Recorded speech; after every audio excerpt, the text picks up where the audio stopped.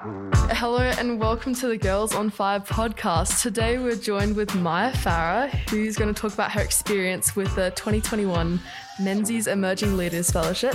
Thanks for having me. And I'm Jade, and I'm joined with Izzy, who's in year 6, and we're both on the SLC. How do you define leadership and what does it mean to be a leader?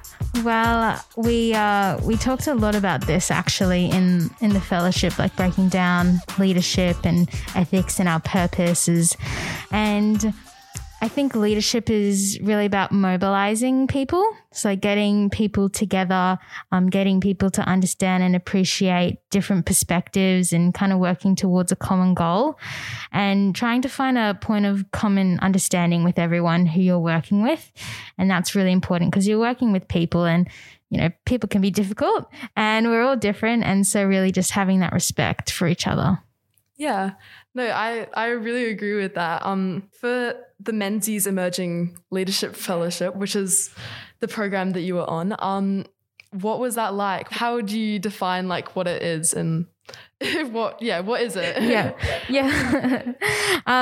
So it was meant to be a face-to-face program delivered in Sydney, but obviously because of COVID, we had to work around that. So we actually hadn't started the program until a couple of weeks ago because we had to get the proper, Zoom ways of doing things and, different online platforms so that we could all collaborate without being together. So it was basically a 1.5 day intensive Zoom call and we talked about purpose, ethics, and it was really centered around this sort of question of how do we make English lessons more inspirational. So it was run by the Menzies Foundation, obviously, and their CEO, Liz Gillies, joined us for the whole call. And it was also in conjunction with the Ethics Centre. So we had the Director of Innovation with us and also AIM University, which is the Imagination University. And there were representatives from America and Australia there with us. And it was really amazing because we had English teachers on the call. We had, curriculum setters on the call with us as well. This like wide variety of like educators and like really intelligent people, as well as the 11 of us, which ended up being 10. So that's kind of what we were talking around during those 2 days. That's so cool. I didn't actually realize that it was so small. Like I thought that it was going to be like something really big. So I feel like that's really good. Did you feel like you had a lot of, I guess, personal like contact with were there like mentors and things like that? Is that how it was kind of run? Like, yeah. So there were the 10 of us, which they called the Magic 11. And we were from all across Australia. So I was the only one from Perth. Most of them were in either Sydney or kind of Melbourne area. And so the application process, basically, we had to submit a video talking about what inequity meant to us. And then we had to also submit some sort of visual art form or creative piece to support that. And as part of the program, we all receive a $1,000 bursary to put towards our leadership journeys. So part of that was explaining, well, what would you do with the $1,000? So in the actual workshops, we all came together and kind of, put our thinking caps on and we had to think of solutions and mechanisms and ways that we could, introduce co-creation into the English curriculum, like kind of nationwide. How can we like reinvent how imagination is brought into schools? Because I'm sure you would understand, and Izzy, you'll understand more when you get to high school. We get really bogged down in like assessment. It's quite overwhelming, and it's a requirement. We have to do it, but it's a lot. And I feel like we definitely like lose that sense of like imagination or just like learning for the sake of learning without learning for assessment. So that's kind of what it was about. So Maya, what did you say in your video and what type of topic were you talking about throughout your video? So in my video about inequity, I talked about the gap between Indigenous Australians and white Australians and, the disproportionality of how resources are distributed and, where we all stand. And so that kind of led me to talk about my $1,000 bursary. So the kind of plan that I had was to work with the BOAB network group. So they're an organisation up north in the Mowanjum community.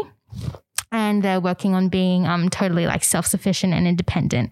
And MLC was really great in the way that in year 10, I think it was, we actually got to volunteer with some of the kids who came down from there. So they came to Perth, and it was their first time coming to Perth, the first time seeing, really high level buildings, the first time seeing an elevator or an escalator. And so like we got to work with the kids. And so that was, a really eye-opening experience.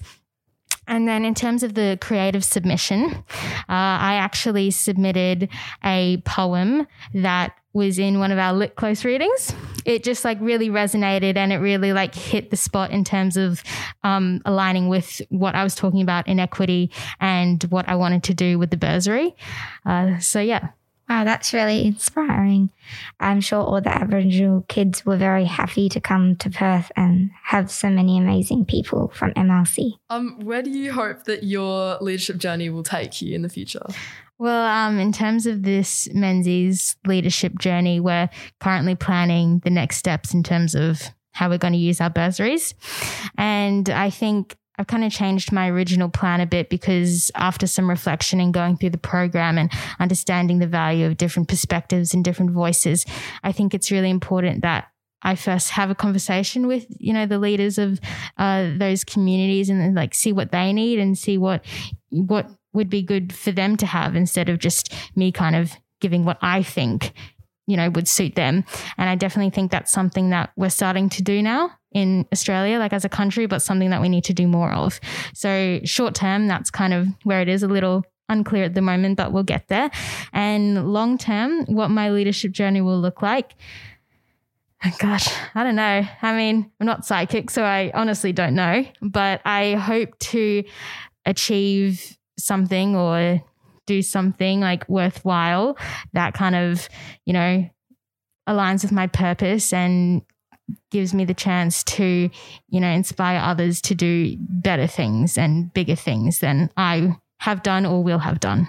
So yeah. What about you guys? So you're both on the SLC. That's obviously like a great way to kickstart your kind of like leadership journey. And Izzy, you're only in year 6, so that's amazing. Where do you guys kind of see that going? For me, I'm not too very sure. I'm in year 6, so it's quite a long way until I have to decide. But I'm sure I'll do something that can put all the skills I've learnt in SLC to work in the future. Yeah, I love that. I would probably, I think in like year 12, there's definitely been a lot of things that have been like tested for me already, and like so many opportunities with SLC and like other leadership positions where I've had to have like an idea and I guess really believe in it and like push that forward and not doubt myself. So I think that going forward, just like continuing that whole like learning process of having an idea and actually committing to it, and then having everyone else kind of being on board with that, and obviously taking on ideas and feedback. So hopefully it's to do with, like helping people, making a difference. I think that there's a lot of political issues which I'm really like interested in and things like that. And I think that, what you were talking about with how there's not enough representation of Indigenous people in Parliament and so many things like that, like the lack of representation, I think that would be something really interesting to look into. And I guess, the lack of diversity in power positions. Yeah. I think what you're saying about backing yourself is really important, because, if you don't believe in like your cause or believe that you can do it, like you can't really expect anyone else to. Yeah. And, I really like commend you girls like going through this, like especially you, Jade, like in year 12 and like your different leadership positions, having to adapt to all of, the different COVID things that we're kind of dealing with at the moment. Like it was definitely like a challenge for me and my year group, but like I feel like even more for your year group, like that's been amazing. So kudos to you girls. Yeah. So what's your best piece of leadership advice for future leaders? I feel like in a way I'm kind of not like in a position to kind of like say. I've definitely had a lot of leadership experience, but I feel like I definitely have so much more to learn. And I feel like that process of like forever learning is definitely something that I'll carry with me. In terms of what I've learned so far and, you know, where I've kind of been, I definitely think it's important for us to acknowledge like where we have been and how we've gotten here. So I definitely think that if it wasn't for like my parents paying for my education at MLC and me being able to take advantage of all the opportunities here at MLC, then I wouldn't be in the position that I am now. And so I think that in terms of leadership, it's really important. I always say this, but it's really important just to be genuine, you know, just be yourself. People respond to authenticity and genuinity. And I think that's something that we really should all remember.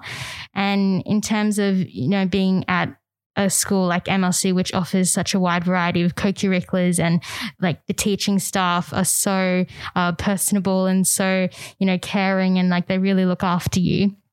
Take advantage of that. Like MLC is great in that it offers you all of this, but it's up to you to actually like take it on yourself to be like, okay, well, I'm going to do this, and like just make sure that you're getting the most out of what you can get here while you're here.